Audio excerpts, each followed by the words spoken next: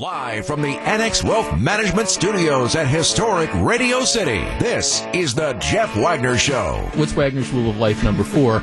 Nothing good happens outside a strip club at 2 o'clock in the morning. I'm sorry, I understand I might be like a dog with a bone on this, but this is just fundamentally wrong. It is an insult, but let's tee this up. The AccuNet Mortgage talk and text line is open now. Give Jeff a call at 414-799-1620 to talk on the show. I'm sorry, I think this is absolutely ridiculous. And now, WTMJ's Jeff Wagner. That's the new show open. Well, I love it. I love it. We'll be kind of tweaking it as time goes on. I'm Jeff Wagner. Glad to have you with us. All right. I want to bring a smile to your day. And this video is floating around. The Journal Sentinel's website has it. The Janesville Gazette is where it really originated from. But if you follow me on Twitter, it's at Jeff Wagner 620. This is worth following me for, because it is a video that I guarantee you, especially since all's well that ends well, will bring a smile to your face. You just kind of shake your head. But I need to get in the mood, because I want to. This video takes place at the Rock County Sheriff's Department, so we're talking about Janesville. But I want to get in the mood for going out to this particular law enforcement agency.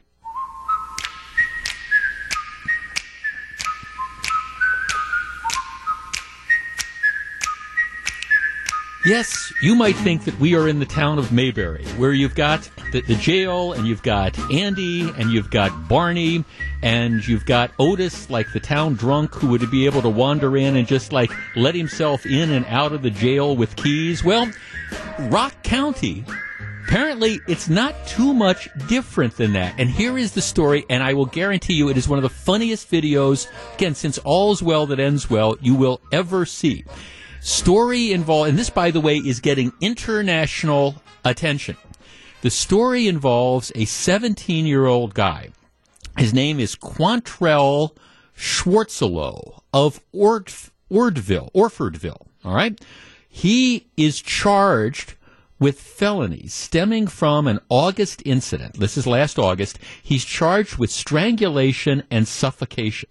All right, so these are both felonies. This is a big-time deal, all right?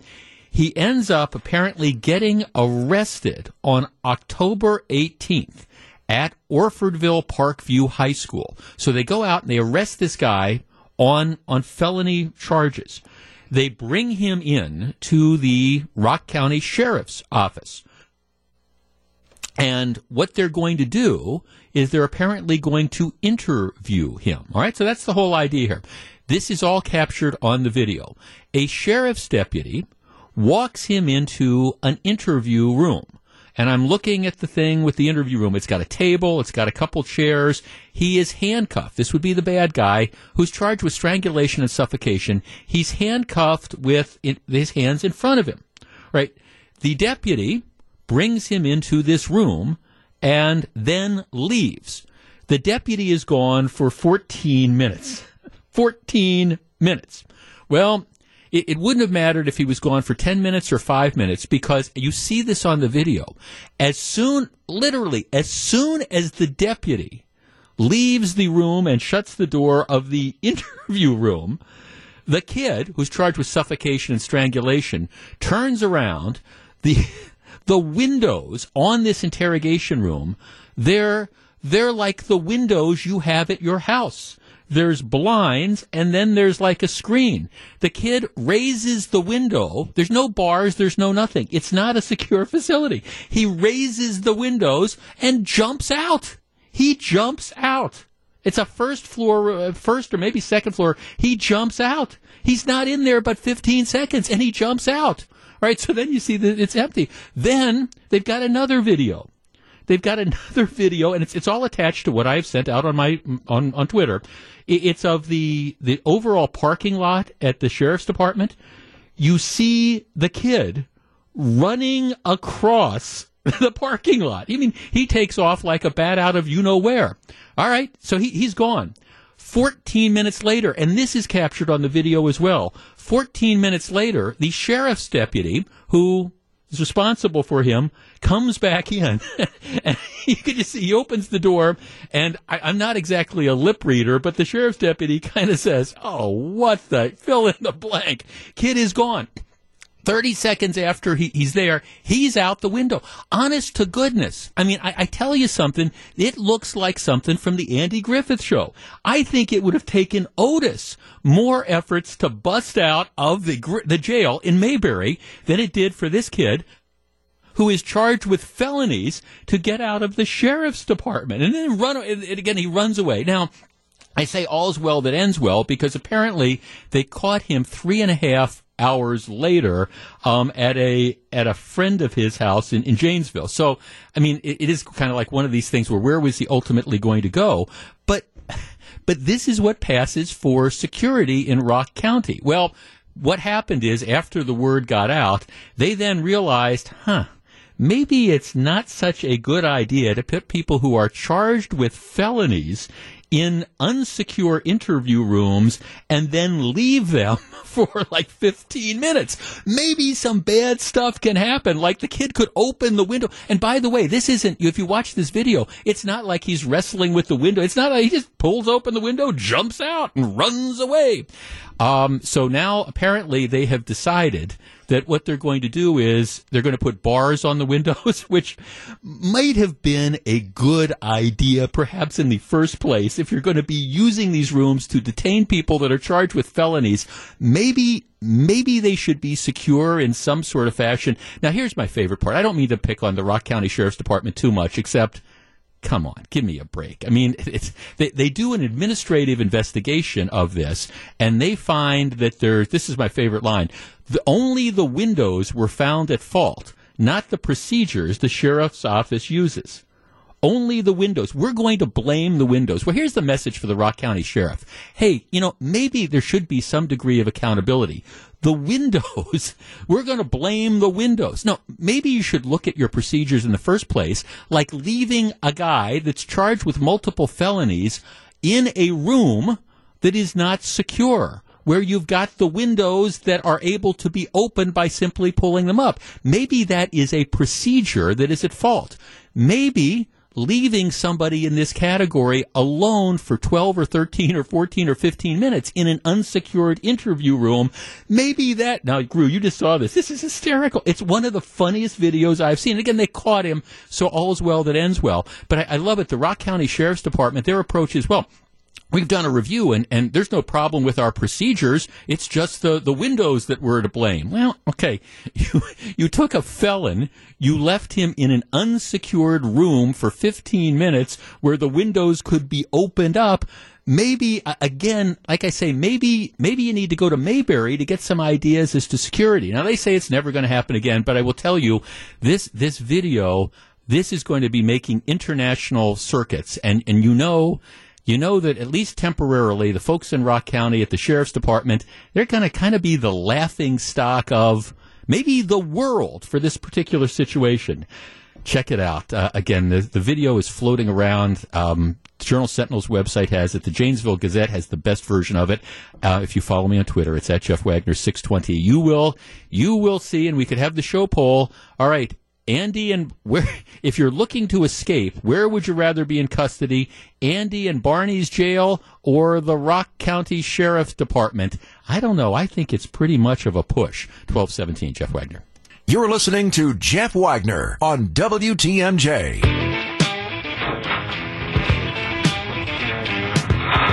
Oh, no. Jeff Wagner. That's the sheriff walking in, the deputy sheriff walking in 15 minutes later after the kid has jumped out of the window. Somebody sends me a tweet, lay off the cops, it's the criminal that's responsible. Well, yes and no. I mean, yes and no. If you catch a criminal, maybe you want to at least make sure that he stays there, and maybe one way to do it is not leaving somebody unattended for 15 minutes in an interview room where you can just pull the window open and jump out. Now, that's definitely Rock County's Andy of Mayberry moment. And if you follow me again, it's at Jeff Wagner 620 on Twitter. I've got the link to the story. All right, let us switch gears.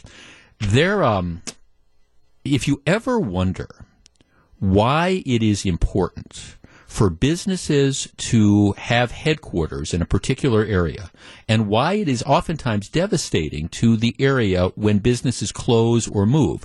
This is a story that emphasizes that. When businesses have their headquarters in a particular area, what that generally means is that the top executives at the company, they're going to live in the area. They are going to be invested in the community. I mean, and look, and it's possible, for example, to be a good corporate citizen if you don't have your headquarters in a particular area. You can have a business that has its headquarters in Cincinnati, that has, a subsidiary or that has a presence, for example, in Milwaukee. And that doesn't mean they're not going to care about Milwaukee. But what it means is if all the people, the movers and shakers, the bosses, if they're in Cincinnati, for example, they are going to have a deeper connection. They're going to be dug into the community where they are living. That's just the way it almost always works. And, we've seen this play out in a number of different situations over the last couple decades here in Milwaukee. You've had certain businesses that have been a huge part of this community that were local, that have closed down or moved out or whatever. I mean, you saw this with again, Schlitz. You saw it with Pabst. You saw it with Miller. Now, I understand there's got Miller Coors, and they still brew Miller beer here in Milwaukee, but the corporate headquarters aren't here. That makes a difference. Remember back in the day, you had Marshall and Ilsley Bank, M&I Bank. They got taken over by BMO Harris, which is out of Toronto. So the corporate headquarters for that bank, it's no longer here. Now, that's not saying BMO Harris doesn't have a presence and doesn't care about the community, but it's different than when you're based out of Toronto than it is when the people who are making the decisions about all the corporate involvement and the business community, it's different when they're living here. And you saw another example of that when U.S. Bank, which was First Bank, and then it was First Star, and first it was First Wisconsin, then it was, First Star, and then it was U.S. Bank. U.S. Bank, which used to have its headquarters in Milwaukee, now is based out of Minnesota. Now, again, that's not saying that U.S. Bank isn't going to have a huge presence and doesn't do things for the community, but they're no longer based here, which changes the dynamic dramatically. Now, I bring this up because over the last several years, you've seen things that used to be, well, I'd say Milwaukee institutions, southeastern Wisconsin institutions that have come and gone. Some come and go because they've run their course. Let me give you a couple examples. The Great Circus Parade. All right, the Great Circus Parade ran, and this was a big deal. If you lived in Milwaukee, it happened in the middle of the summer from 1980 to 2005. They had the Great Circus Parade, and especially in the beginning, you would have tens of thousands of people that would flock down to Milwaukee, downtown Milwaukee on Sunday to watch the Great Circus Parade. Well, it kind of ran its course, and so in 2005, it stopped as an annual thing. They brought it back once in 2009, and now the Great Circus Parade is confined to history. You had a golf tournament, a PGA golf tournament. It, for the longest time, I think most people know it as the GMO, the Greater Milwaukee Open. It then became the U.S. Bank Open, but it ran from 1968 to 2009, and essentially it faded for lack of interest. The folks at U.S. Bank put a bunch of money into promoting it, but it rarely was able to get the top-tier golfers. They didn't come to Milwaukee, a couple exceptions, but people just didn't show up, and ultimately they pulled out corporate sponsorship, and it faded. So the circus parade's gone. You have the golf tournament that's gone. There's all sorts of other examples of this as well. In the case of the circus parade and the golf tournament, you can make the argument that it's kind of run its course. Well, I don't know about the lakefront fireworks. And here's the story that the Journal Sentinel had. The July 3rd lakefront fireworks. And if you are new to this area, for as long as I can remember, they have had a huge fireworks display at the lakefront. I mean, this goes back to when I was a kid. I mean, I remember this. It's been at the lakefront, and you get tens of thousands, maybe hundreds of thousands of people that flock to the lakefront to see the fireworks display at the lakefront on July 3rd. Then there's fireworks displays in local parks on July 4th. Here's the story as reported by the Journal Sentinel. The annual July 3rd fireworks show at Veterans Park, which has been going on for nearly 40 years, might not take place this year unless the county can find a sponsor for the event within the next month. When Milwaukee County Parks hosted the July 3rd at Veterans Park, it's sponsored by U.S. Bank. It costs about $350,000 to put on this particular show. U.S. Bank, which is not locally based anymore, their headquarters are in Minnesota, and I don't fault them for this, but they announced last year that they were done after last year. They weren't going to sponsor the fireworks show anymore, and so far, no business has stepped up to come up with $350,000 to become the participating sponsor. So now you've got this deal where time is running out, and $350,000 is a lot of money. You don't have as many businesses as you used to that have the headquarters in Milwaukee, and unless either a business steps up or a series of business step up and they come up with $350,000 or thereabouts, or the county decides we're going to take this over and, we're going to come up with $350,000, which it seems to me is pretty much of a non-starter, the July 3rd fireworks may be over. 414-799-1620, that is the Accurate Mortgage talk and text line. What would the loss of the July 3rd fireworks do to this community? Like I said earlier, the circus parade, you can argue maybe it had run its course. The Greater Milwaukee Open, maybe it had run its course.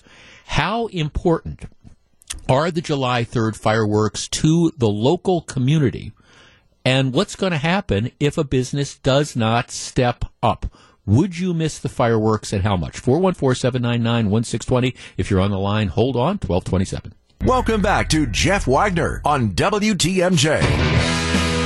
414-799-1620. Melissa in Wauwatosa. Melissa, good afternoon. Hi, thank you for taking my call. Thanks for calling. Okay, there looks like a very real chance that the July 3rd fireworks, which have been going on for 40 years, that they may disappear because U.S. Bank says they're not going to come up with the $350,000 to fund them. Would you miss them? Yes, I would be very sad. I think it would be sad for the community and devastating. I have been going since I was a little girl with my family. We made a tradition out of it. We went every year, went early, brought food, and now I take my little girl, so I would be very sad. I have this image. Every year, one of my standard topics is how early should you be able to get to Veterans Park and set up the tents and stuff. And, there's always hundreds and hundreds of families who get there even the night before. They do the camping out and all that stuff just to secure the spot to watch it. I guess I don't think the lakefront fireworks have run their course. I think there's still incredible interest in them. No, I totally agree. My sister and her family moved away, but they fly in every year still to come see them. It's been a big part of our lives, so I think it'd be very sad for the community and for myself. Okay, let me ask you the tough question. All right, so let's say that they can't find another $350,000 is a lot of money. Let's say that they can't find another business to step up. Should the county pick up the tab? Should the taxpayers pick up the tab for doing this? We may not be happy to do that, but I would be willing to do it. Okay. All right. No, thanks. That is the, I was going to say it's the $64,000 question. It's actually the $350,000 question. And it's an issue that goes beyond the July 3rd fireworks. Now, keep in mind, in Milwaukee County, you've got a county that is, I don't know if it's fair to say it's broke, but it's financially strapped. You've got all the problems that go back to the pension scandal 15, 16 years ago. You've got a courthouse, a safety building that, needs to be completely and totally rebuilt. We have this ongoing battle about what do you do with the domes that can't continue to exist unless you have a huge influx of money. Can you afford $350,000 a year to put on the fireworks if some business doesn't step up and do it? Ron in Oak Creek. Ron, you're on WTMJ. Hi. Hi, Ron. How you doing there? Thanks for taking my call. Sure. Yeah, I'm not into the fireworks. I did see them when I was a kid, real young, but right. It's not a big deal to me if they go or stay. But I know a lot of people do really love it, and I think a great idea would be for them to have a fundraiser on the internet, like I fund the thing, like a GoFundMe thing or something. Yeah, I see, Okay, yeah, but 350 grand is a lot of money. Not really, Jeff. If you think about it, there's at least 50,000, 100,000 people down there, right? Everybody throws in between $5 and $7 a piece with the Packers. Look, you could do a setup where we could have a flyer, a banner, to get in early. You do your tent setup if you say pay $10. Right, to do it. Well, if you do the buck or two, then you get a little sticker. Then you could get down there, stand and watch. Yeah, I guess. I mean, now I do know. Now, thanks for the call, Ron. I do know that there are different fireworks organizations all across the state, and they used to. Things that used to be put on by like a Kiwanis Club or a Lions Club or whatever, and that they became cash strapped. So what they've done is they've, again, solicited donations, and they've done a GoFundMe campaign or something like that to try to pay for them. In some cases, it's worked. I'm not against that, but I mean, 350 grand, that's a lot of money. I mean, that's a lot of money to try to raise. And I guess I'm not sure that you could just do that. I'm not sure you could, as a practical matter, get $350,000 in donations, especially in a sustainable sort of way. It seems to me, as a practical matter, if this is going to happen, you're going to need some other company to step up. And I don't know where that company would be. I mean, you've got Northwestern Mutual. I don't know, maybe they would see a value because they're located right in downtown Milwaukee. But you've had American Family. I mean, Miller corporate headquarters aren't in Milwaukee anymore. Miller passed on the rights to continue the naming rights to Miller Park. Now, American Family, to their credit, stepped in. But Miller wanted out. They did not want to, pay the money to do that anymore. So I don't know that you go and look for Miller to be able to do that. Foxconn, who knows where Foxconn is? Would you miss these things if they were gone? Tom in Greenfield. Tom, you're on WTMJ. Yeah, Jeff, I would. And you know what?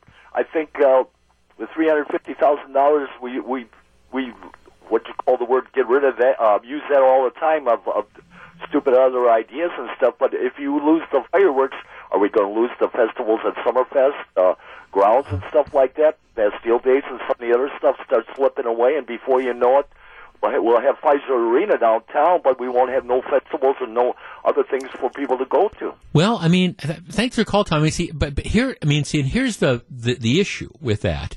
Like I said, as I started this segment, things run their course. For years and years, the circus parade was the hottest thing in the world, and then people kind of got bored with it. No offense to people who organized the circus parade, but attendance dropped dramatically, and finally it died because of lack of interest. The same thing was definitely true of the golf tournament, Greater Milwaukee Open, or later on the U.S. Bank Open. My sense is that people aren't tired of the lakefront fireworks, and it's still something that I think people view as something that's great in the community. Although I will tell you honestly, as I used to always go, and I don't remember the last time that I went. I religiously go to the 4th of July fireworks in, one of the local parks. I've been doing that since I was a kid. But at the same time, while I go to the lakefront fireworks occasionally, the parking and the crowds, as I get a little bit older, I develop less of a tolerance for it. But I still think it's very, very viable. Look, here's the bottom line of all this. I think unless a corporation, and there's not that many corporations who can just write a check for $350,000. Unless a corporation steps up and steps up soon, what you're going to see is you're going to see these fireworks go away. And my prediction is once they go away, they're probably not coming back. So this is kind of a gut check time for the business community. Now, the city of Milwaukee and Milwaukee County have been handing out all sorts of, sugar plums. They've been handing out all sorts of sweeteners to different businesses throughout the community to get them to stay and to build, and we're going to give you this tax incentive or that tax incentive. This might be one of those occasions where Tom Barrett or Chris Abley, sits down and says, look, I think these 3rd of July fireworks are something that are important for the community, and maybe Mr. Business Person, it's time for you to step up. But again, the biggest story of this, and the unwritten story is, once businesses leave, and I don't mean to pick on U.S. Bank, but once businesses move their corporate headquarters from, for example, Milwaukee, there isn't that connection with the area anymore. And you're not, the executives, the owners, they're not living in the area, so it's tougher to go to them and say, hey, we want you to have this money. That's why keeping corporate headquarters are a very big deal. Do I think the 3rd of July fireworks are going to stay? I think it's about 50-50. I really do. But time is running out because they need $350,000. They need it by April 1st. And that means somebody's going to have to step up big time. I think it's about 50-50. And I will tell you, if they go away, they're not coming back. And I think they will be missed. It's 1244.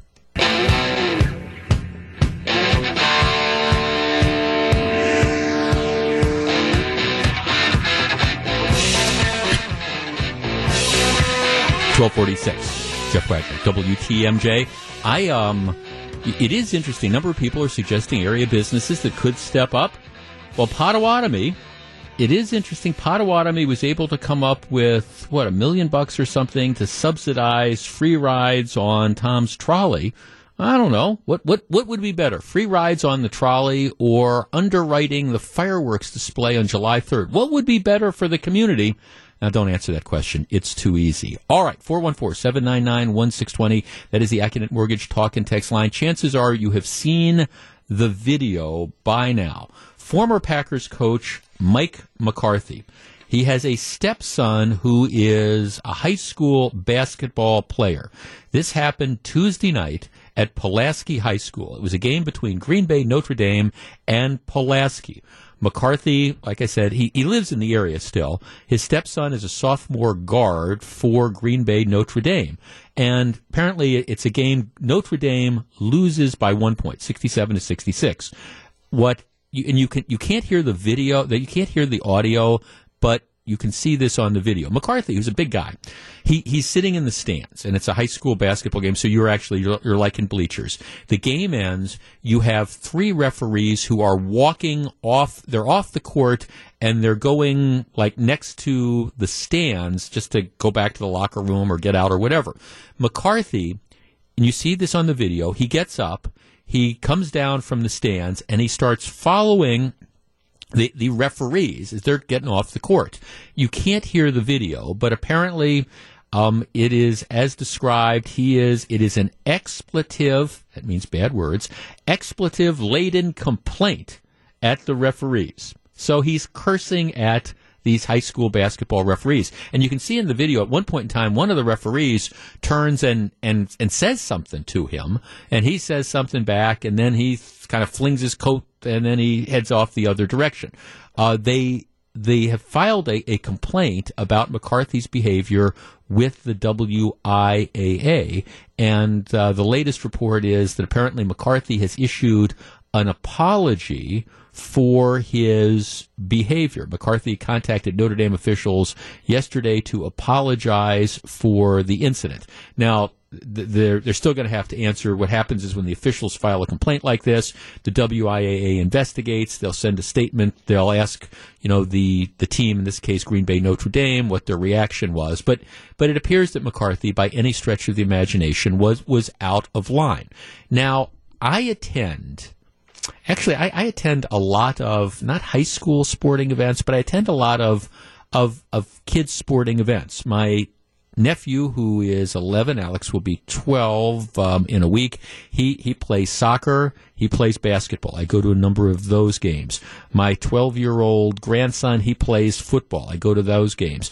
My 15-year-old granddaughter, she's a pretty darn good volleyball player, and I go to some of those games. So I sit in the stands with parents, and I see all sorts of behavior. I hear the leather-lunged parents who are kind of like screaming. I hear the parents who have played the particular sport and think they know more than the coaches. No, move over a little bit, serve it to the left, all that kind of stuff. And you're like, okay, come on.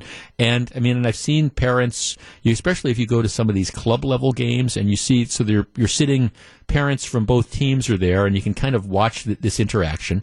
I think, and maybe you will disagree with me, I think a lot I think sometimes the bad behavior is overblown because my general experience is that most of the people in the stands have this in perspective and they recognize it's youth sports and you want your kid to do well, but at the same time you recognize that your kid's not going to the NBA or is not going to be, in the English Premier League soccer or whatever. There are, however, always a few parents who, kind of cross that line, and for whatever reasons, they just can't lighten up. I will also say that from time to time, just objectively speaking, you see these officials that make bad calls from time to time because in general they're amateur officials. They're not making very much money. All those different types of things, and nobody should berate them. Our number. 414-799-1620. That is the Accunet Mortgage talk and text line. This is obviously a very, very embarrassing situation for Mike McCarthy, and I am sure that he feels really, really ashamed of what his behavior is. At the same time, I guess the question is, what do you do, if anything, with parents who do behave in this fashion? Should we be banning parents from games? Should, in a situation, take the fact that he's the former Packers coach, and so he's going to get a lot of scrutiny that maybe somebody else wouldn't get. But if you have that average parent who curses out the official or who, crosses the line, whatever that line might be, should they be banned from attending games in the future? Would that make it a better environment? 414-799-1620. We discuss in a moment. If you're on the line, please hold on. It's 12:52. This is Jeff Wagner, and this week's Home Improvement Spring Showcase is brought to you by Hometown Windows and Doors. That's Hometown with an E for your every window and door need. Like I say, I go to a lot of youth sporting events now, and I will tell you, in general, I think parents sometimes get a bad rap. I think most of the people that go to the games that I go to, I think most of them, are they invested in their kids' activities? Yes. Do they get disappointed when the kids don't play well or the team loses? Yes. But I don't see, as a general rule, kind of that out-of-control behavior that we're seeing. However, I do think that for whatever percentage of parents are the problems, you've got to have almost a zero-tolerance situation. And it's pretty clear to me that Mike McCarthy crossed, whatever that line is, he crossed the line the other day, and I think he would probably tell you, here's what I think you have to have happen. I think you have to say, look, I don't care what it is. I don't care whether it's girls volleyball through the high school or Pop Warner League football or Little League or whatever. I think parents who misbehave, and I'm talking about, really misbehave, and we can decide what that conduct's going to be, but you get one warning. And if you continue to do it after that one warning, boom, you're gone. I think that's what needs to happen because, candidly, when you've got the leather-lunged parent that's screaming at the teams or whatever, that ruins it for everybody. I'd say one and then done. Dave in Grafton. Dave, you're on WTMJ. Hi, Jeff. I agree with you. These adults have to be held accountable. If a student left the gallery, left the stands, and followed refs and yelled at refs, that student would be held accountable by the staff. Or a player. Or a player. If you had like a high school basketball player that followed the refs off the court and cursed at them, well, my guess is either the school or the WIA or the league or whatever, that kid wouldn't be playing for the balance of the year, I would guess. Absolutely, and we can't hold adults less accountable than what we're holding our children. This happened in Waukesha last year, where a young man and his father, who was a coach, right, accosted referees in a restaurant after a game. And law enforcement had to get involved in that. It's just ridiculous, and we can't have lesser standards for behavior for adults than we do for our children. No, thanks. I agree with you completely. Now, like I say, that's why I do think that there should be a warning thing in place where you say, because sometimes I think people just they just kind of lose it, and they're not thinking clearly or whatever. So I would say, again, now there could be exceptions to that. If you get into a physical altercation or something, you have somebody takes a swing at a referee, well then forget the warning. I mean, if that's like that, you're just gone. We don't want you at those games. Sorry, drop off your kid, period. But I'm talking about, again, the verbal abuse, that type of situation, the obscenities or whatever. People shouldn't be subjected to that. So I would say one warning. Tell them, you violated our code of conduct. These are the rules. You don't berate the referee. You don't berate the coach. You don't berate the other team members. You don't scream at your kid. That's what I hear sometimes. You go to some of these events over the years, and they're worst on their kids. They're shelling out. They're yelling at their kids. Hey, you got to get over. You got to do that. That's some of the worst thing. I say you give them one warning, and then if they violate it, they're done. Mike McCarthy, my guess is if he shows up at another game, he's not going to be cursing at the referees. At least I hope not. 12:59, Jeff Wagner.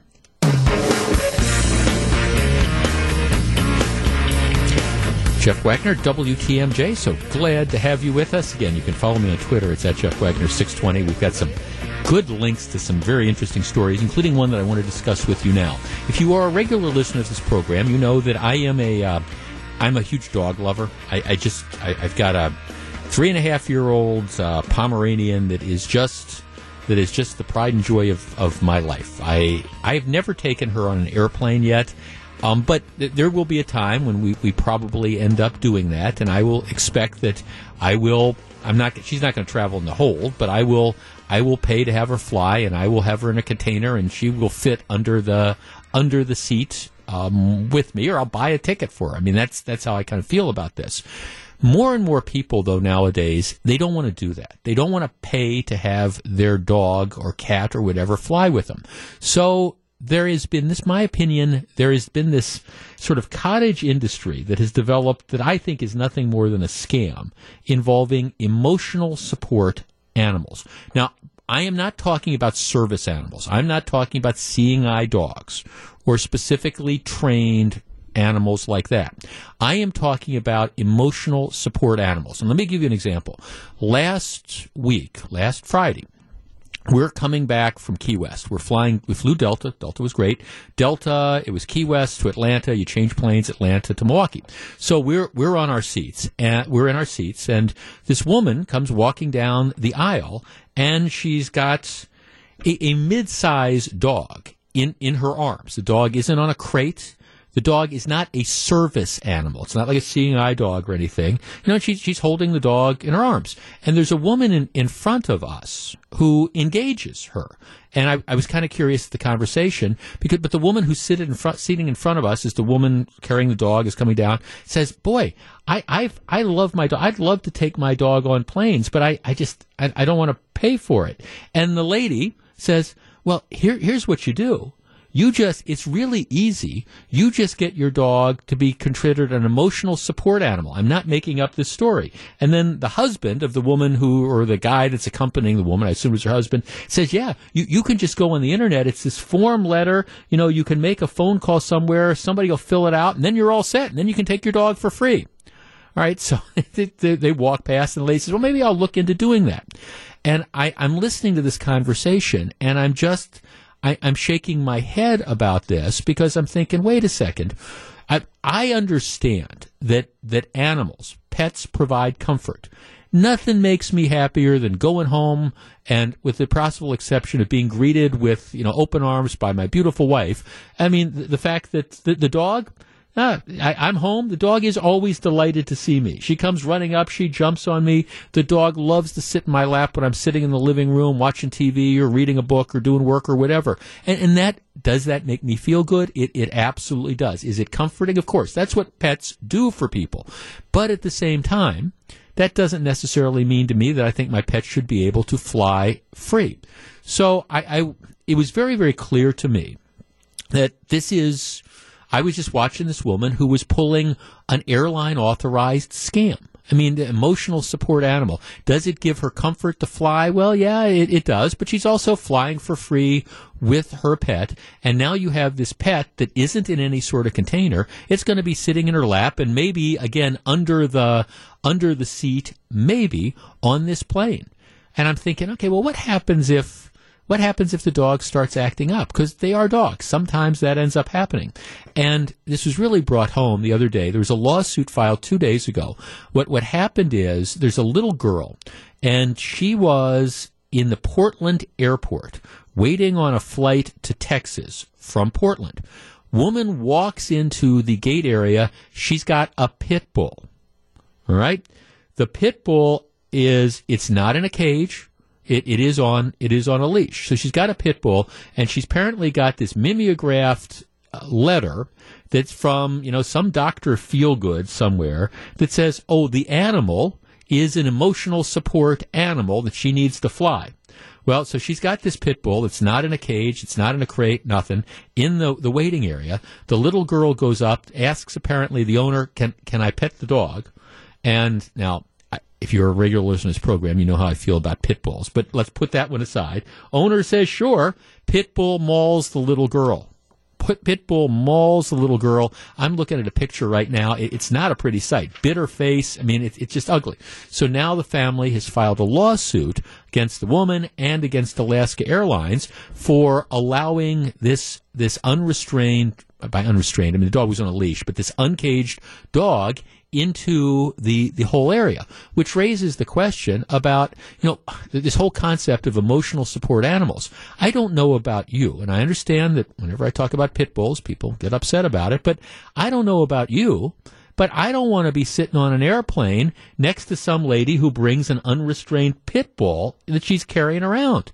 I think this is an incredible scam, and I think it's time for the airlines to shut it down. It is one thing if you're talking about a service animal. I get it, the seeing eye dogs or whatever. But this idea that, well, you need to have the dog with you to provide emotional support for you to fly. Well, if your psyche is so, and look, and I understand, again, I get it. Dogs provide that type of thing. But if you can't fly without having that dog with you, I guess number one, I think you should have to pay for it. Number two, the dog should have to be caged and fit under the seat. Or number three, maybe that means you take a train or you drive. 414-799-1620. That is the Accunet Mortgage talk and text line. This is just the latest example of this kind of cottage industry that is developed, in my opinion, for people deciding they want to, they want to take their pets when they travel. So here, let's not go through the hassle of buying tickets. Let's just have them declared emotional support animals because, well, gee, I want them with me. It helps calm me down when I fly. I think this whole practice should be discontinued. If you want to bring a dog on an airplane, I think you should have to pay for it. I think the dog should have to be restrained in a cage or a crate or whatever, and it should have to fit in front of the seat in front of you. 414-799-1620. That is the Accunet Mortgage talk and text line. And I'm sure maybe you've traveled, maybe you've seen this situation. Should people be able to bring pets onto these planes under the guise of emotional support animals? And how would you feel about, gee, there's a pit bull that's roaming around the, gate area. Gee, there's a pit bull. And I mean, I don't mean to pick on pit bulls. Any dog, gee, the dog is now sitting next to me in the lap of the person who I am now crowded into economy coach with. 414-799-1620. That is the Accunet Mortgage talk and text line. All right, do we need to put an end to this? And for those of you who travel and you see these people bringing on dogs, all right, a necessary thing to accommodate people because they get nervous, or something that needs to stop? We discuss in just a moment. This is Jeff Wagner, WTMJ, 414-799-1620. That is the Accunet Mortgage talk and text line. This is Jeff Wagner on WTMJ. It's 119. Here's a text. Any owner of a real service animal would not let you pet her dog. Otherwise, it's not a service animal. No. And in this particular case, where the pit bull mauled the little girl, it wasn't a service animal. It was an emotional support animal. Woman's got, what's ended up happening is, there's this cottage industry that's out there. You can go on the internet. You can send information into some Dr. Feelgood in Phoenix, Arizona, or Albuquerque, New Mexico, or whatever. You can fill out a couple questions. You can then, give them your credit card for $75, and you get this letter saying you need to have, Fluffy travel with you. No, it's not a service animal at all. And nobody's arguing that if you need a seeing eye dog or something, you should have it. I also understand that, animals provide comfort. I would argue that almost any animal is an emotional support animal. It provides you comfort. But that doesn't mean it should be flying on an airplane sitting in your lap. 414-799-1620. Jason in Maguanago. Hi, Jason. How you doing, sir? Real well, thank you. What do you think? Well, I think it's a blatant overreach of privilege. I don't think they need to get rid of it altogether because there is a very minute amount of the population that does benefit from these emotional support animals. I mean, there's autistic kids. Sure. And, there's people out there that do benefit from it. But on the flip side of that coin, you've got these nutbags coming out of the woodwork bringing emotional support peacocks and trying to get onto planes, and I'm not making that up. Right, or pot-bellied pigs. Right, I mean, that's one of the big things. Pot-bellied pigs or my emotional support snake or whatever. Right.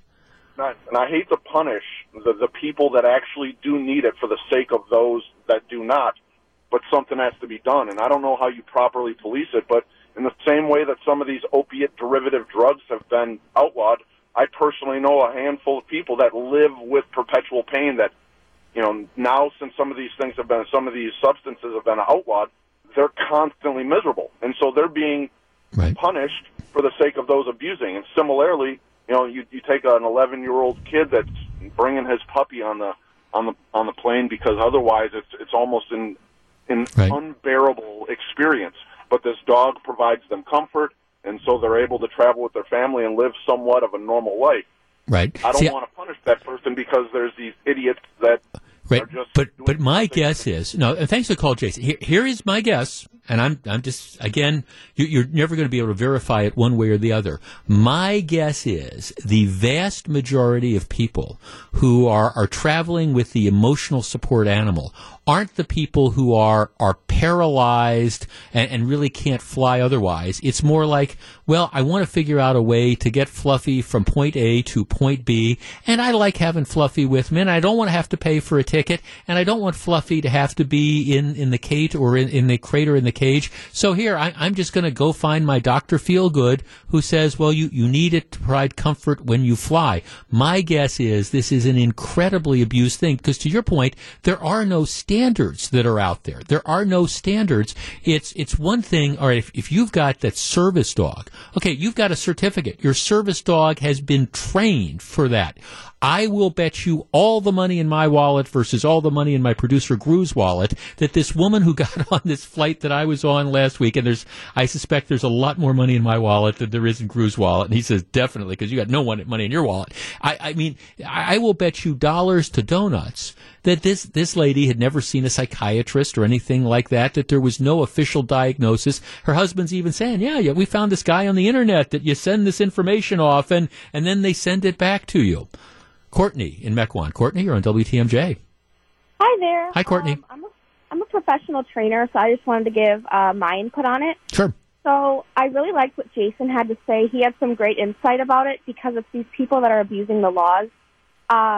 So I'm a professional trainer, so I make sure these dogs, the ESAs, are up to date.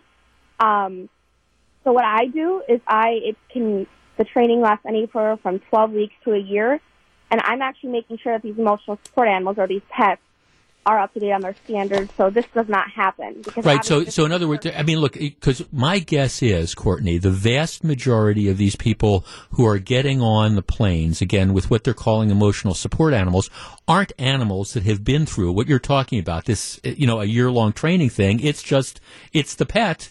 And yes, the pet provides them comfort, but they don't have any specific training. All pets provide comfort to people, I would imagine. Yeah, of course. And I really like to alliterate that to my clients that emotional support animals are just pets. They're pets. They are not service animals. Service animals are task-trained, specially trained for years to do these things. So, yeah, I do agree. I would say about 60 to 70% of the people traveling with these pets are just trying to fake it because you know that it can be free to get on the plane with your pet, which is awesome. I'm a service dog user. I have been for over 5 years. My dogs are highly trained, and the amount of times I've been to the airport and have been lunged at or barked at by these emotional support animals in vests, has been ridiculous. Right. It really is. Yeah, I mean, no, exactly. And see, I guess that's my point. I mean, I have a text that kind of makes this point that you're saying. Somebody says, Jeff, I suffer from PTSD, panic, and anxiety attacks. I have a psychiatric service dog who is extensively trained in all sorts of surroundings. Emotional support animals have little or no training and should absolutely not be allowed to have free range. I flew once with my service dog on a flight with two other quote-unquote emotional support dogs who were obnoxious the entire flight. Yeah, I mean, look, see, and I think that's the answer. I appreciate that there are people who have legitimate medical conditions who might need the animal to rely on them. But that's what it is. You're talking about really a psychiatric service dog, not this is my pet and I'm nervous flying or I'm apprehensive flying. So here I'm going to go on the internet. I'm going to send the $75 off. I'm going to fill out 4 questions and then I'm going to get this letter, which is what, again, the people that were on the flight the other day had. And I'm going to be able to just bring my dog on for free and I'm going to let my dog sit in the lap. Well, okay. That would make it all a lot easier. But, what about the people that are allergic to pets? What about the dog, like what happened, in the airport in Portland? What about the dog, the pit bull that ended up biting the little girl because it was in an environment where it really shouldn't have been? Look, it's a huge, huge scam that has developed. I agree with Courtney. My guess is a vast majority, now she was saying 60 to 70% of the people, they don't need the dog or they don't need the animal in the sense that we're talking about. They're just trying to get the free flight. It needs to be cracked down on. And what the government needs to do is they need to set standards and say, look, if you're going to fly on these airplanes, what has to happen is it has to be a service dog. And then you can have psychiatric service dogs, but they have to be trained, not this idea that, well, okay, this is just my pet. It's comfortable because this stuff is going to be happening more and more and more. 127, Jeff Wagner.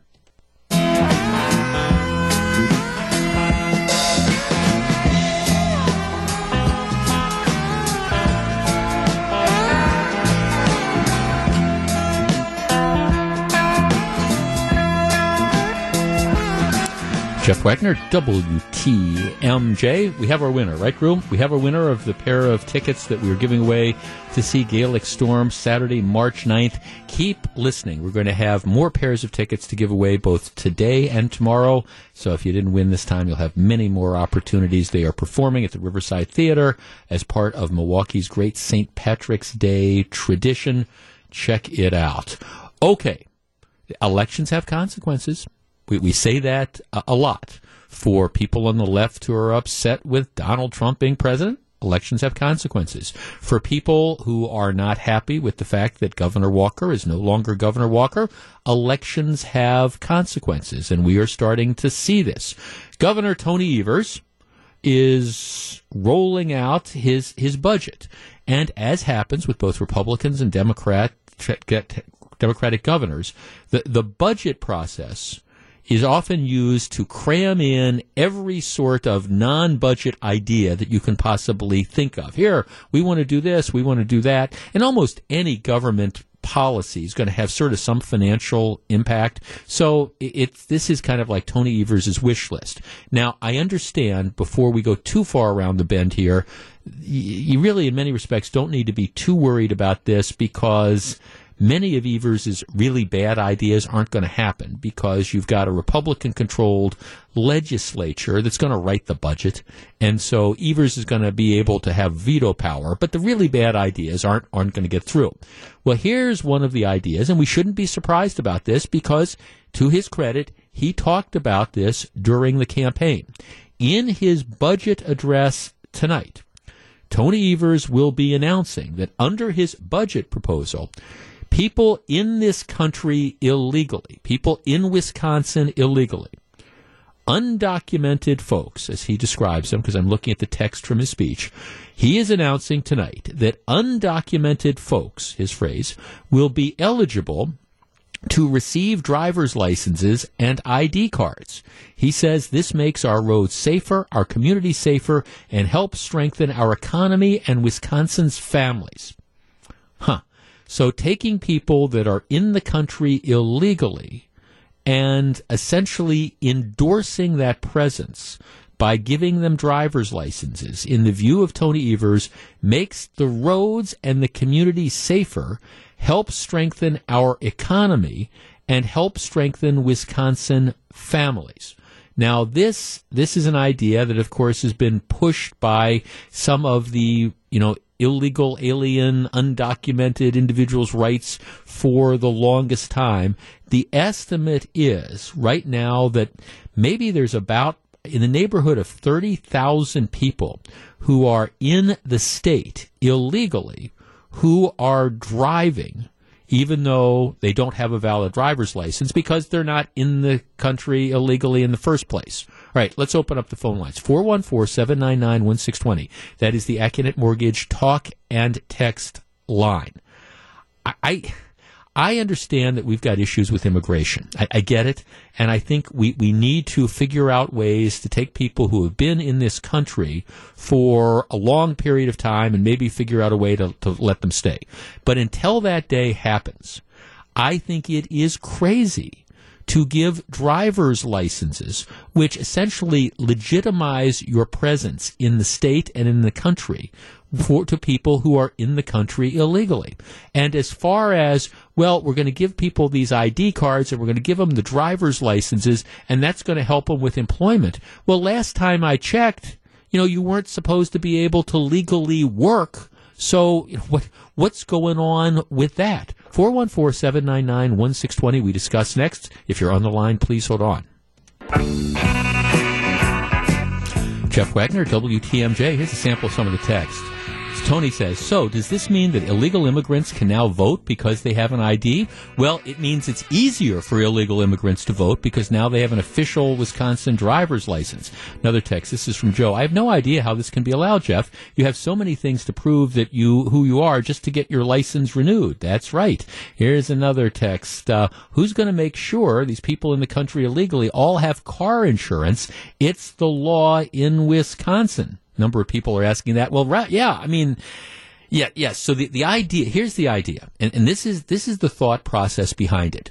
People are violating the law. You've got 30,000+ people that are in this country illegally, in this state illegally, who are driving. They don't have licenses. So here's the idea. Well, let's just give them licenses. And that means that maybe they're going to be inclined to go out and get insurance. I mean, really? I mean, seriously? No, I guess if I was an insurance agent, one of the first questions that I would be asking in deciding whether I wanted to insure somebody is, are you in this country legally? I mean, I'm just saying that would be a question that I would end up having. But yeah, that's to me the biggest problem. If you're in the country illegally, no, I don't think you should have a driver's license because that is essentially an official government affirmation of your existence. And this idea that, well, it's going to strengthen employers because it's going to make it easier for people to get to work. Well, you're not supposed to be working if you're in this country or this state illegally in the first place. 414-799-1620. Let's talk to Patrick in Fond du Lac. Patrick, hello. Good afternoon. Hi, Patrick.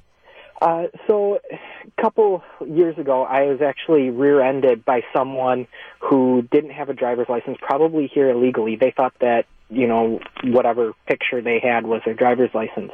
And even with that experience in my wheelhouse, so to speak, I think this is a terrible idea. They shouldn't be allowed to have a driver's license. And if we're going to be going to a photo ID for voting, then that throws that idea out the window as well. And it's really bad, and they shouldn't have it. Well, right. I mean, exactly. I mean, this idea that you have behavior which is illegal. You're not allowed to be in this country legally. Why would we legitimize this in any way, shape, or form? And by giving driver's licenses, to me, that's a huge step towards that direction, because it now says, okay, well, get behind the wheel of the car and drive. And like in your situation, all right, you have people who don't have the same degree of accountability because they don't have the ties to the state or the country that somebody would have if you were a citizen or a legal resident of the country. Yep, exactly. And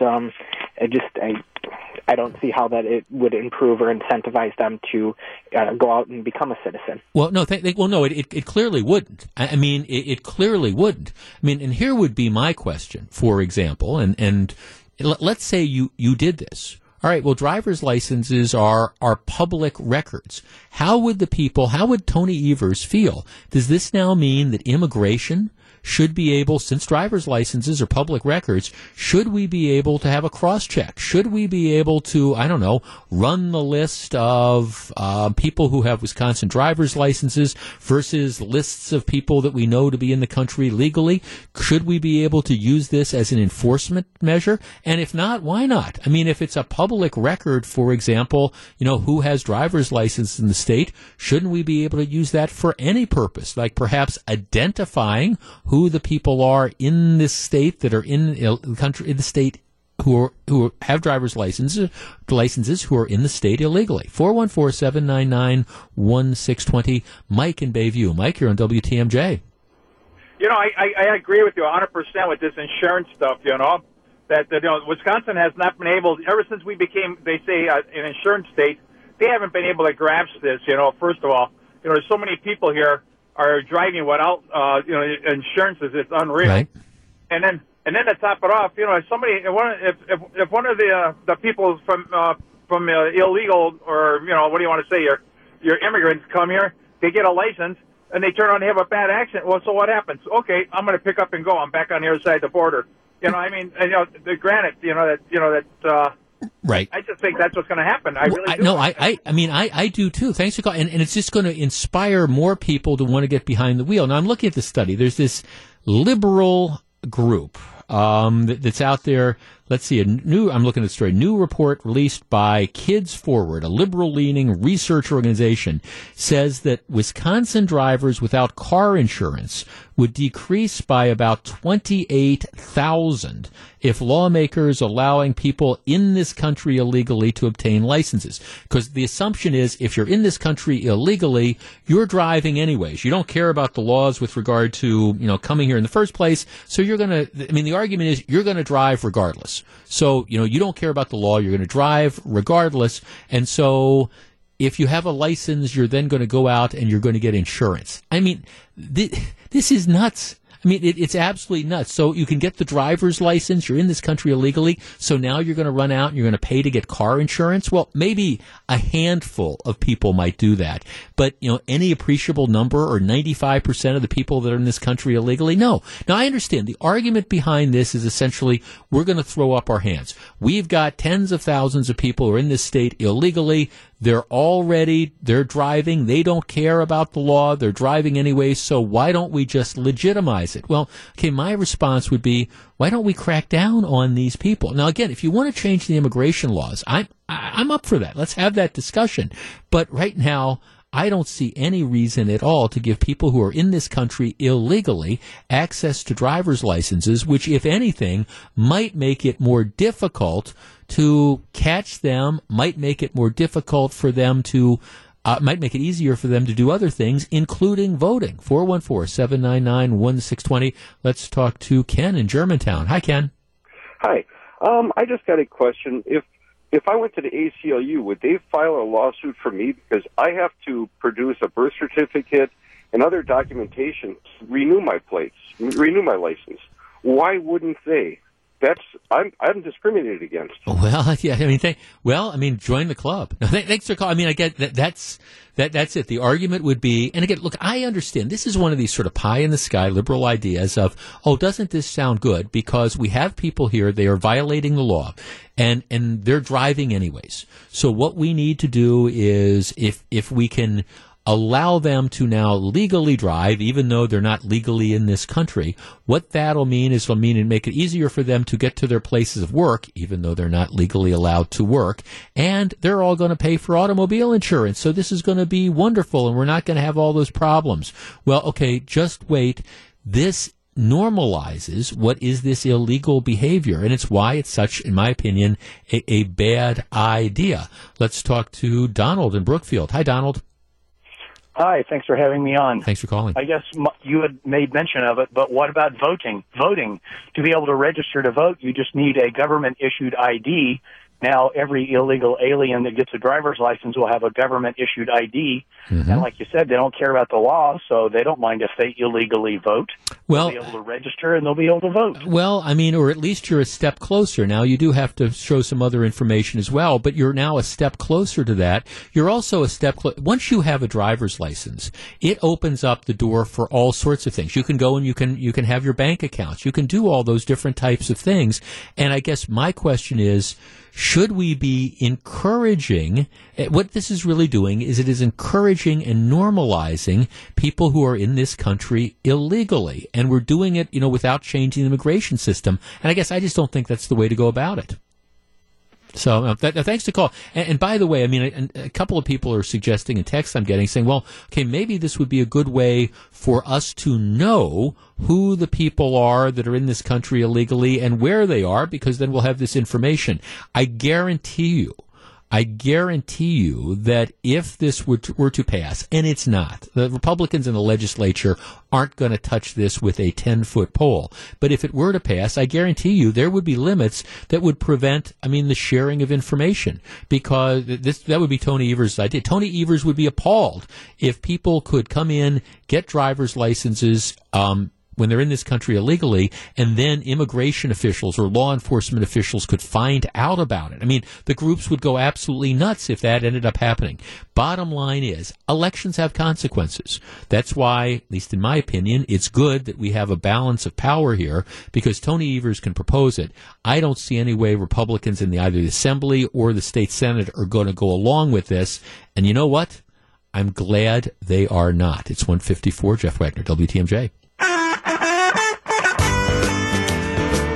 This is Jeff Wagner, WTMJ. There's going to be many items in the governor's budget proposal. And like I say, the budget proposal, it's not really just budget stuff. It's what you're going to see in this proposal that's going to roll out tonight is pretty much every discredited lefty idea that's been floating around for the last 8 years. Speaker of the Senate, leader of the Senate, described it as being unserious.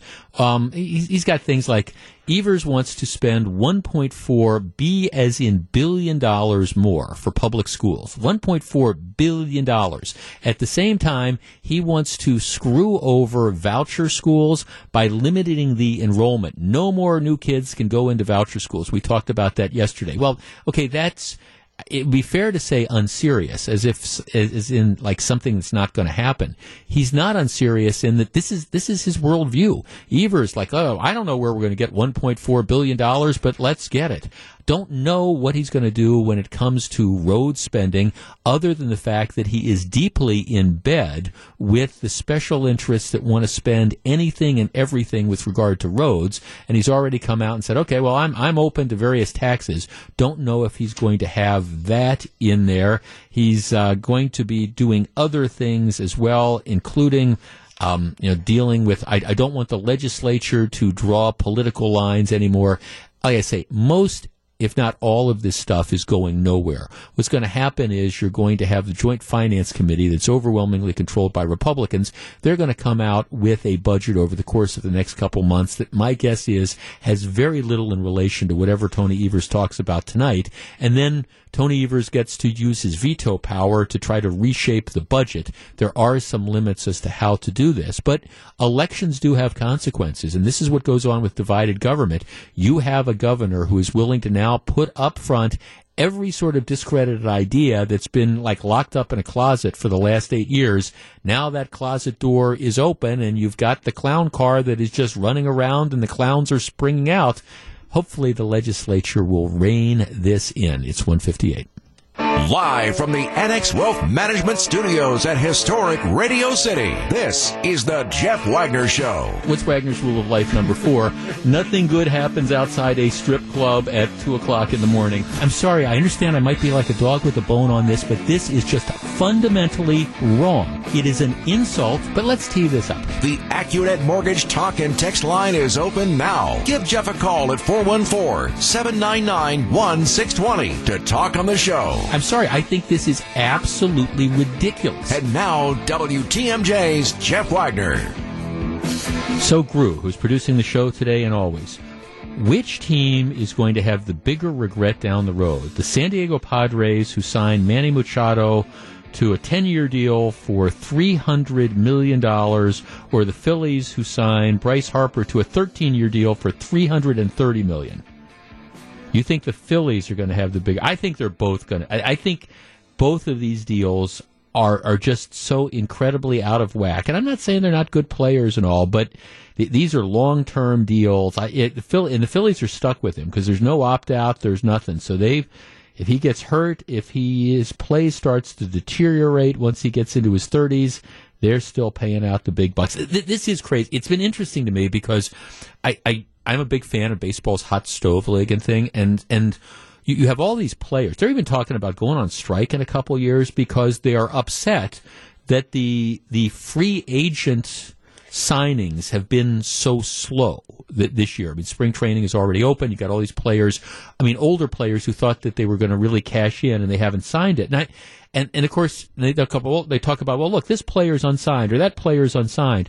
Well, what they also, the players don't talk about is the amount of deadwood that ends up on so many different rosters. You just look at some of the free agent signings the Brewers have made in good faith over the years, and paying huge amounts of money to people who grossly underperformed, especially once they got up there in age. The Jeff Supans of the world, for example, to pick a name. And so, can I fault teams for saying, okay, well, we've got there's some veteran, some person who's like 32 years old, and he wants 4 years and a stupid amount of money, and we're not sure where he's going to be for those last couple years. We're not sure what can happen. I don't fault the teams at all for this, and for people who are upset with the system, or players who are upset with the system, all right, $300 million, $330 million, it's crazy money. I did, by the way, though, have I just had a life-affirming moment, because during the break I went over to our programming area and we had all these baseballs that say like WTMJ on them. Gru, did you see those? There's all these baseballs. And so I don't get involved in these type of things other than I said, this is not something that we're going to be giving out on opening day, for example. No, it's not for that. I said, okay, that's good. I always remember I had just started doing talk radio, and I was working at a station up the dial, and it was opening day 1997. I will never forget, it was April 7th of 1997. It was before Miller Park, so we still had County Stadium. And if you were old enough to remember County Stadium, opening day at County Stadium always was an experience, because every once in a while you'd get a nice spring day when maybe it was 50 degrees, but more often than not, you got rain, you got snow, you got everything. So you take County Stadium, the outside experience, you throw in people who have been drinking for hours and hours, and you get an interesting crowd. April 7th, 1997, the temperature, it was in the low 30s. Okay, low 30s. There was a 30-mile-an-hour wind. So the wind chill was about zero. Perfect baseball weather. All right? In what was arguably one of the worst promotions ever, since on the old TV show WKRP in Cincinnati, they tried to drop the turkeys out of the plane thinking that the turkeys could fly. All right, what Major League Baseball decided to do, and the Brewers jumped on board, is they decided to give out baseballs, free souvenir baseballs. True Value Hardware sponsored the deal.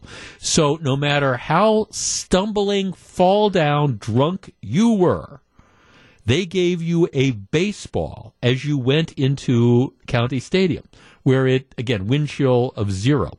Okay, so the game starts, and to the surprise of no one, as the Brewers start to fall, and I was doing a radio show at the time. I was not there that day. I was up the dial during the radio show, and we kept getting these reports of all these problems at the baseball game.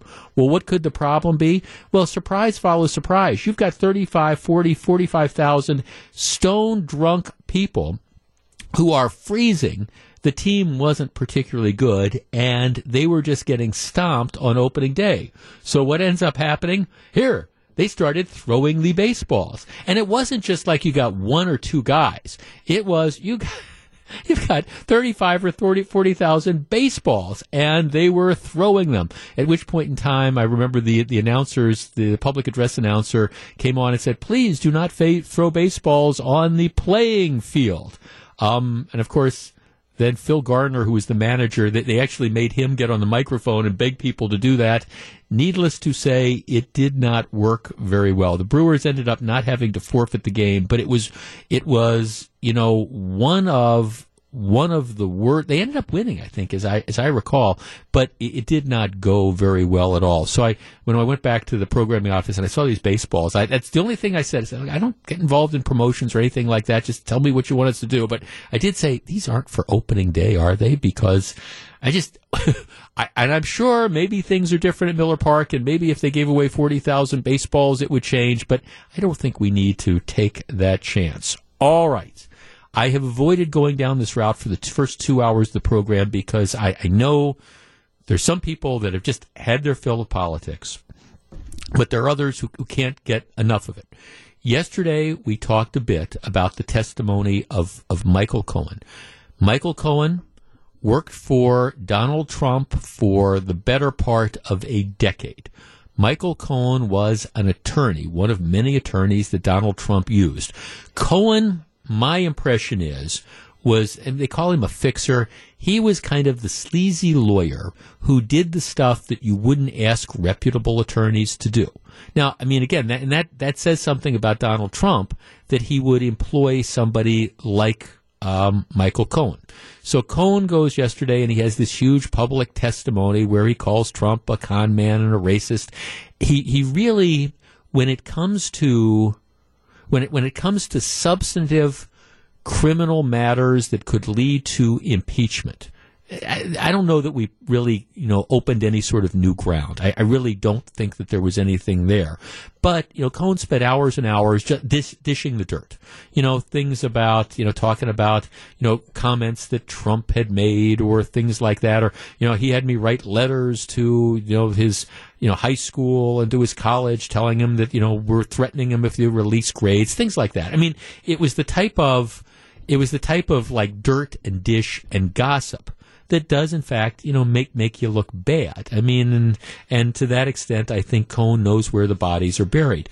I know one of the big questions people have been having is, do you believe Michael Cohen or not? And I will tell you, I think, for most stuff, my tendency is probably to believe him. I mean, I think is he a convicted liar? Yes. Is he a sleazy guy? Yeah. But I mean, my guess is he probably, was involved in some of these conversations. He was like a bag guy for Donald Trump. He was like a bag man for Donald Trump, and he clearly has an axe to grind, and he was grinding it. Now, I think after having listened to a large portion of his testimony, and I admit it kind of got repetitive after a while, and I kind of got done with it. The Republicans, essentially, I don't know that I thought that they did anything to harm the underlying story that he was telling. Did they paint him as a sleazeball? Yes. Is he a sleazeball? Absolutely. Is he a convicted perjurer? Yes, he is. But I don't know that there were any substantive areas where they damaged his testimony. At the end of the day, though, I guess the question becomes, is any of this going to matter? And that's where I want to start our discussion. 414-799-1620. That is the Accunet Mortgage talk and text line. Yes, this stuff makes, I think, Donald Trump look bad. At the same time, does this matter? Is this going to affect one person's vote? And in particular, does Michael Cohen and his testimony, does it make it any more likely or less likely that Donald Trump is going to be reelected if he runs again? Is all this stuff and the impressions about Trump and the fact that, on a personal level, he might not be the best type of human being, he might be a horrible human being, is is this all baked into things now? Do people care about what Michael Cohen had to say? Is this going to affect people's votes? I'll tell you where I come down on this, but I'm very curious as to how you feel. 414-799-1620. This is Jeff Wagner. We're back with your calls in a moment. This is Jeff Wagner, Drew, who's producing the show. Do you know what WKRP in Cincinnati is? You don't? Okay. All right, I have to apologize. I've got a number of emails, texts. We're going to get to the topic in just a minute, but I want to clear this up. One of the greatest shows ever, and if you are in radio, you got to know about it. It's a show called WKRP in Cincinnati. It ran for 3 or 4 years back in the 80s. Lonnie Anderson was part of it. That's where she got started. And anybody in radio of a certain age, you just adored WKRP in Cincinnati. Their classic episode, first year, was about their radio station, and they did this promotion where they flew over a parking lot and they were like giving away turkeys, but they threw turkeys out of a plane or a helicopter or something. And of course, turkeys don't fly. And the way the thing ends is the station manager comes back and says, "As God is my witness, I thought turkeys could fly." That was the reference that I was making to bad radio promotions. No, it didn't happen. It just happened in fiction. But if you grew up like I did watching WKRP in Cincinnati, you're always thinking of these things. Okay. So let's switch gears, much more serious. Michael Cohen testifies yesterday. He paints President Trump in an extremely unfavorable and unflattering way. I don't know that it really covered any sort of new ground at all. What is the impact of Cohen's testimony going to be, if any? 414-799-1620. Let's start with Dan on the South Side. Hi, Dan. Hey, Dan. Hey, how you doing? Good. What do you think? Well, I agree with you on one thing. I'm an independent person, and I will not vote for Donald. And unless it's a good Democrat, I'm not going to vote like I did 2 years ago. I didn't vote. On the other part, here's the thing: the Republicans, all they went after was Mike Cohen, and yes, he lied, he did all this, but they didn't ask any question about Trump. Mm-hmm. What do you get from that? They really didn't. That's what they came for. Why didn't they ask any question? Well, because I think that. I think that they didn't have any ammunition to try to undercut Cohen's story. I mean, other than try to paint him as what he is, which is a convicted perjurer and a liar. But as far as the facts, they didn't. Hey, I want to go back to something you said at the beginning. Okay, you said you're not going to vote for Trump, period, right? Correct. Okay, what if the Democrats nominate somebody who is just a complete loony lefty? I mean, one of these people who buys into the whole Green New Deal and we want to turn America into socialism and stuff like that. What would you do in that case? Jeff, I'm telling you right now, I cannot stand Bernie. I cannot stand a couple, Elizabeth Warren. Right. I don't believe in her. I don't believe their message. I don't believe in it. Okay, so what do you do? What if the Republicans nominate Trump and the Democrats nominate Elizabeth Warren or Bernie Sanders? What do you on the South Side do, Dan? I don't vote. I'm sorry. You don't vote. Okay. No, the reason is, how can you vote for stuff that you know they ain't going to get done? Okay, no, all right. Thanks for. I mean, I throw that out because this is, by the way, something we're going to be discussing over the course of the next year and a half. People will say to me, "Jeff, do you think President Trump can be reelected?" And my answer is, I don't know. Now, I didn't think he was going to be elected in the first place, but I did not realize the depth of dislike that this country had for Hillary Clinton. I didn't. But this is a different dynamic. At the same time, I mean, the reason I don't know is if the Democrats nominate a moderate center-left Democrat, I think Donald Trump's going to have a very, very hard time getting reelected. If, on the other hand, you go to the loony left and you have some of these people that want to talk about fundamentally changing American society, and yes, let's take, $70 trillion and implement this green plan, and let's do away with airplanes, and let's guarantee income for all, and let's take away all insurance from people. If you do that, I think Trump has an opportunity to win. So the answer is I don't know one way or the other. Mark and Racine. Mark, you're on WTMJ. Hello. Hey, how are you today? I'm fine. What do you think? Your question is, did it affect? Will it affect anything? Will it make any difference? I don't believe so. I think people are pretty much stuck in their grooves right now. But I did want to mention, I think the senators, Republican senators, should have bashed harder on those checks. Because basically Cohen was saying, you got to take my word that those checks are retribution for Stormy Daniels. Yeah. And it's like, yeah, your word doesn't mean anything to anybody, dude. I would have hammered on him a lot harder about that. Yeah, except, I guess, all right, just don't you think that's what the money probably was for? You know what? Probably. Yeah. Yeah. No, I mean, no, I mean, thanks for the call. See, and let me just be real clear here. I don't.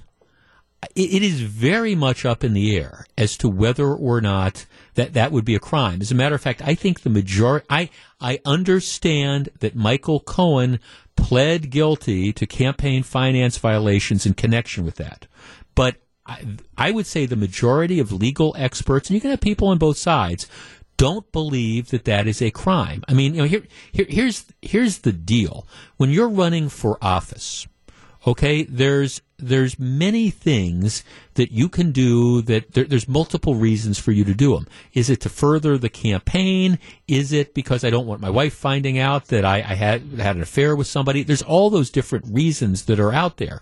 And for it to be a campaign finance violation, what you have to do is you have to prove that it was exclusively, essentially, for the purpose of, campaign related things. And if there's multiple, I'm just saying that I think it's very much up in the air, regardless of what those checks were for. It's very much up in the air whether there was actually a crime that would be committed, a campaign finance violation. I will say the larger point, though, the whole thing, and it's just kind of like when they talk about with Watergate, where it's the cover-up that gets you. I've said this before. This whole thing, I mean, Donald Trump, I was watching a thing on Donald Trump. A&E for the last 3 nights has had this kind of history of Donald Trump, and, they trace his business dealings and stuff. All right, Donald Trump positioned himself his entire life. His image was built in part around, I am the Donald. I am this billionaire playboy that's running the streets, and I'm with all these beautiful women, et cetera, et cetera. That is his whole image that is out there. One of the silliest things to me about all of this is that if prior to the 2016 election, this porno film star comes out and says, I had a one-night stand with Donald Trump, who cares? I don't believe that one person would have changed their vote one way or the other because of that. Because my guess is that over his lifetime, Donald Trump probably had one-night stands with lots and lots of women. That was certainly the image that he was trying to convey. Let's talk to Bill in Racine. Bill, you're on WTMJ. Oh, hi. I really think it comes down to, I don't think anybody likes Cohen. I don't think many people like Trump, but I can tell there's a world of difference between the first Trump that came out and with Twitter every night, and now he's smiled, but he's held back a lot of what he would normally say.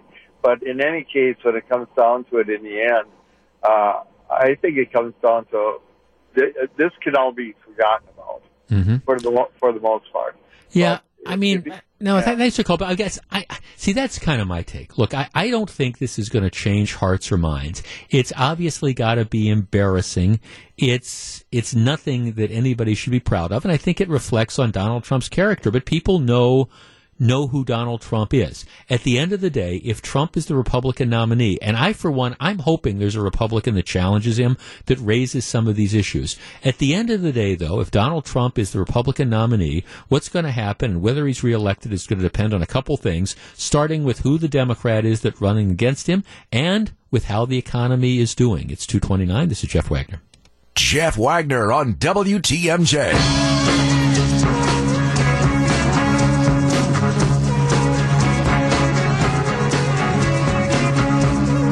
I'm looking at the long-range forecast because my goal this year is I'm trying to be more of a glass-is-half-full guy. So I'm looking at the 10-day forecast because it is March, and I understand you get some cold weather in March and stuff. Lord knows I've lived here most of my life. But, all right, so here's the deal. Next couple of days, like right now, it's 25 degrees, and by Friday, it's supposed to be up to 31. And then the bottom kind of falls out. Saturday, high 28, low 12. Sunday, the bottom really falls out, low -6. Not much better on Monday, not really much better on Tuesday. Not much better on Wednesday. Long-range forecast, and against the long-range forecast, finally up to about 25 on Thursday, and then a week from tomorrow, let's see, maybe 29 degrees. Bottom line is there's no day in the next 10-day forecast where it's supposed to be above freezing. No day where it is supposed to be above freezing as the endless winter simply continues. Hey, this week's Home Improvement Spring Showcase is brought to you by Hometown Windows and Doors. That's Hometown with an E for your every window and door need. All right, everybody knows about what's been going on in Virginia, and interestingly enough, there's really been no more fallout from this. This is one of the interesting things that happens when it's a scandal involving the left, not necessarily a scandal involving the right. You've got the governor of Virginia who, his medical school yearbook shows him presumably dressed as in blackface. Remember that whole controversy? First he apologized for it, then he said it wasn't him. That one's kind of gone away. The lieutenant governor has been accused by multiple women of being a rapist.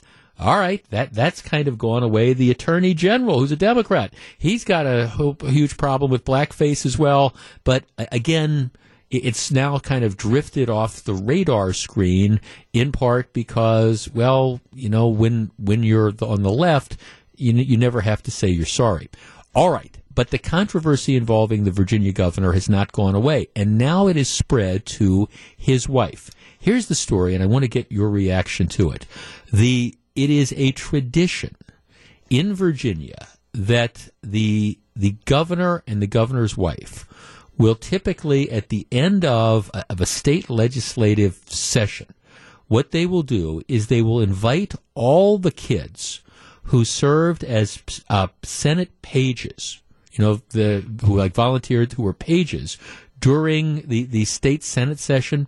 They get invited over to the governor's mansion for a tour. And it is traditional that either the governor or the governor's wife, first lady, will lead the tour. Well, the tour took place February 21st. And again, about 100 young people who had served as pages. And then the executive mansion in Virginia was built with slave labor in 1813. It's the oldest active governor's residence in the country. The governor's wife, her name is Pam Northam. She's a former middle school teacher. And what she does is, and she said she took groups of pages into an adjacent cottage that had served as a kitchen. So they're leading the tour, and you got these kids. All right, so she takes a group of the pages who are there for this tour. She takes them into this separate building that was a kitchen. All right. Before a huge fireplace with cooking implements, she held up samples of cotton and tobacco to a group of about 20 kids that were there. And this is part of a display that they have in there. And then she turned to the kids, including 3 African-American pages. And she held the cotton, and she said, "Could you imagine what it must be like to pick cotton all day? I cannot for the life of me." Okay, so she says, here, and then she apparently passed out the cotton to the kids, the African-American pages and all the other pages that were there. And, the idea was she was doing this to show them what raw cotton was like and to see how sharp it was, etc. And her point was, can you imagine what these people who were there picking cotton all day had to go through? All right, so she shows them the raw cotton. And her purpose in doing this, again, was to try to bring home the fact of, that this house was built by slaves. This is what people had to do. They had to be in the fields picking cotton all day. All right? In the category, perhaps, of no good deed goes unpunished, this has become a controversy. Here's the way the Washington Post reports it. A Virginia state employee has complained that her 8th grade daughter was upset during a tour of the governor's reference when the first lady handed raw cotton and said, "Can you imagine what it must be like to have to pick this crop?" All right. 414-799-1620. That is the Accunet Mortgage talk and text line. So you've got this group of kids They're 8th graders. They've been serving as pages. 100 of them are invited to the governor's residence. They're being toured. They're touring the governor's residence. The First Lady of Virginia takes 20 of them over to an adjacent cottage, which is a kitchen. They have tobacco on display. They have cotton on display. She grabs some of the raw cotton and passes it out and says effectively, can you imagine what it must be like for the slaves to have had to pick this every day? And now she is being criticized for this. 414-799-1620. That is the Accunet Mortgage talk and text line. Look, I have no love lost for the governor of Virginia. He's got his own issues. But my question is, did the First Lady, in this case, did the governor's wife, did she do anything that she should have to apologize for? 3 of the kids in this group were African American. She handed them the cotton. Apparently, according to reports, they passed around the cotton to other people. Did she do anything wrong? Was this racist? Was this insensitive? Does this indicate that the governor's wife have learned nothing from the blackface controversy? Or is this much ado about nothing? 414-799-1620. If you're on the line, hold on. When we come back, I'll give you my take on this. But I'm curious as to how you react to this. The governor's wife passed out raw cotton to a bunch of kids, including some African Americans. Is this insensitive with regard to slavery? We discuss in just a moment. This is Jeff Wagner. This is Jeff Wagner, WTMJ. I swear, this stuff just makes me absolutely crazy. As I say often, I appreciate that there's real racism in this world, and I think when you deal with that racism, you have to confront it, and you have to confront it directly. This to me, the governor's wife in Virginia is giving a tour. She takes 20 kids into an adjacent cottage that used to be a kitchen. They've got displays of cotton. They've got displays of tobacco, etc. She takes raw cotton, which is very uncomfortable, passes out to the kids, including some African-American kids, and says, can you imagine what it must have been like to have to pick this all day? And this is racism? Really? Terry on the South Side. Terry, you're on WTMJ. Yeah, Jeff, I got to agree with you. I don't think there's any story here at all. I mean, if anything, she's giving them a lesson on how horrific it was, and probably is sympathetic or empathetic to the plight of, right. Right. Yeah. I mean, okay. And yes, I understand it was African Americans that were slaves that were used to do this. But how is it racist? How is it offensive to say to the group, and including the African American kids, and to give them, all right, just feel this cotton. This is what people had to pick. Can you imagine that? You're right. This is showing empathy. It's not, gee, you're going to grow up to be slaves yourself. It's like, this is what happened in the 1800s. Right, I got to say that I don't. Anybody who's got a problem with that is, to me, got a problem because I don't see it. No, I think I mean I don't as well. But this is like a Virginia State employee who, I mean, I'm looking at the letter they sent. This woman sends this letter. She is offended after First Lady Pam Northam handed raw cotton to her and another African American child, and then asked the group to imagine. Can you imagine being enslaved and having to pick this crop? Oh, okay. This is a history lesson for goodness sakes. And this is what you are going to be offended by? Here's a text. Jeff, what's next? Will it be wrong for clothing sales clerk to show cotton shirts?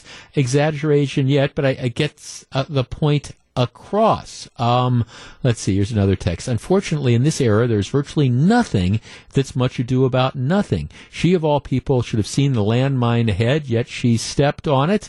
Another teaching moment usurped by PC run amok. Here's another text. Jeff, I am literally so tired of everyone being offended about historic facts. I reiterate facts. How are we to expect anyone to have an understanding of anything if they're afraid to touch and feel things that are part of our history? Everything always has to turn into a dramatic, sensitive event instead of calling it what it is, letting the children touch, feel, and absorb what a product looks like, and then imagine the hard work that went into it. Yeah, I mean, I guess that to me is the notion. And again, this is a house that was built in 1813, so it's the oldest existing governor's mansion in the country. And so what they've done is they've done these refurbishing, and they have all this stuff that's out there. 414-799-1620. That is the Accunet Mortgage talk and text line. All right, racist? Robert in Milwaukee. Robert, you're on WTMJ. Hello. Hey, how you doing, Jeff? Good. What do you think?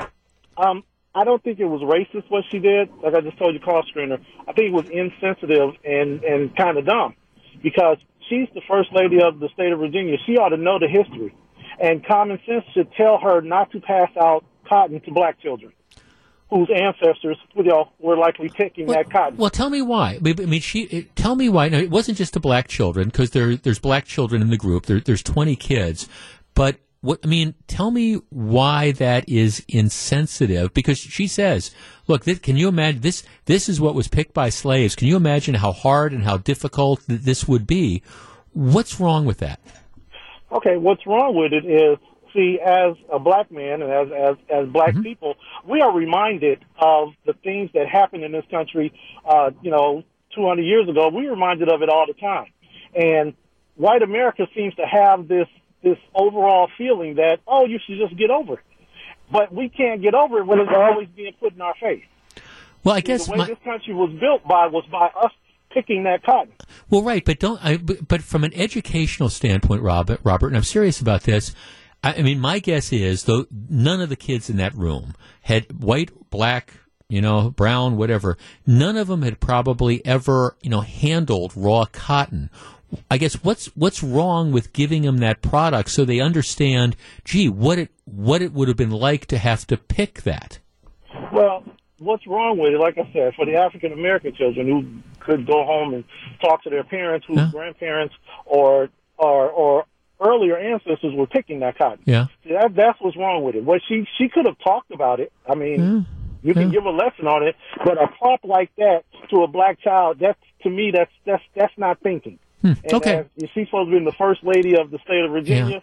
Yeah. She ought to have more sense than that. That's all I can say. Okay, well, thanks for calling. I mean, I guess we're going to have to agree to disagree on that one. I mean, I guess I mean, if anything, it's something that opens a dialogue. It's okay. So let's say you have the black children that go back and they say, we never handled this raw cotton. I cannot believe what our ancestors had to do. How could anybody make people do that? And by the way, it wasn't just slaves that picked cotton. But let's stay on that point. I mean, I guess I think from an educational standpoint, most people, and these kids had probably never handled this one way or the other. Her point was to dramatize how difficult this whole thing was. Here's the bigger point of this.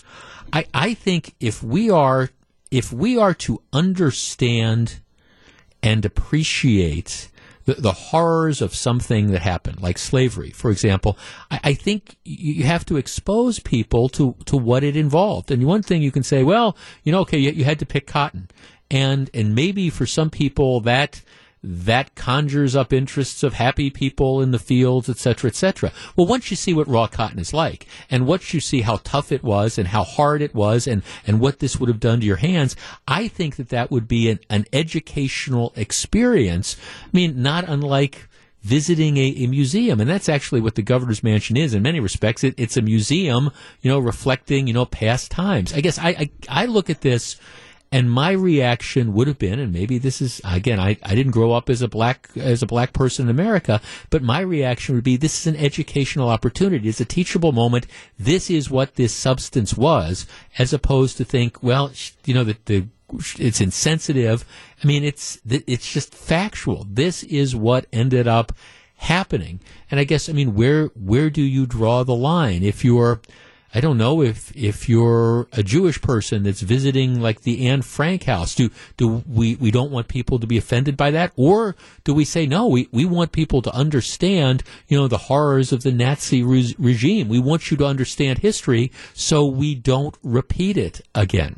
All right, it is 2:54. John McCure, Melissa Barkley, and Greg Matzik are on the road. They're at the auto show. How cool is that? And we'll check in with them in just a moment. This is Jeff Wagner.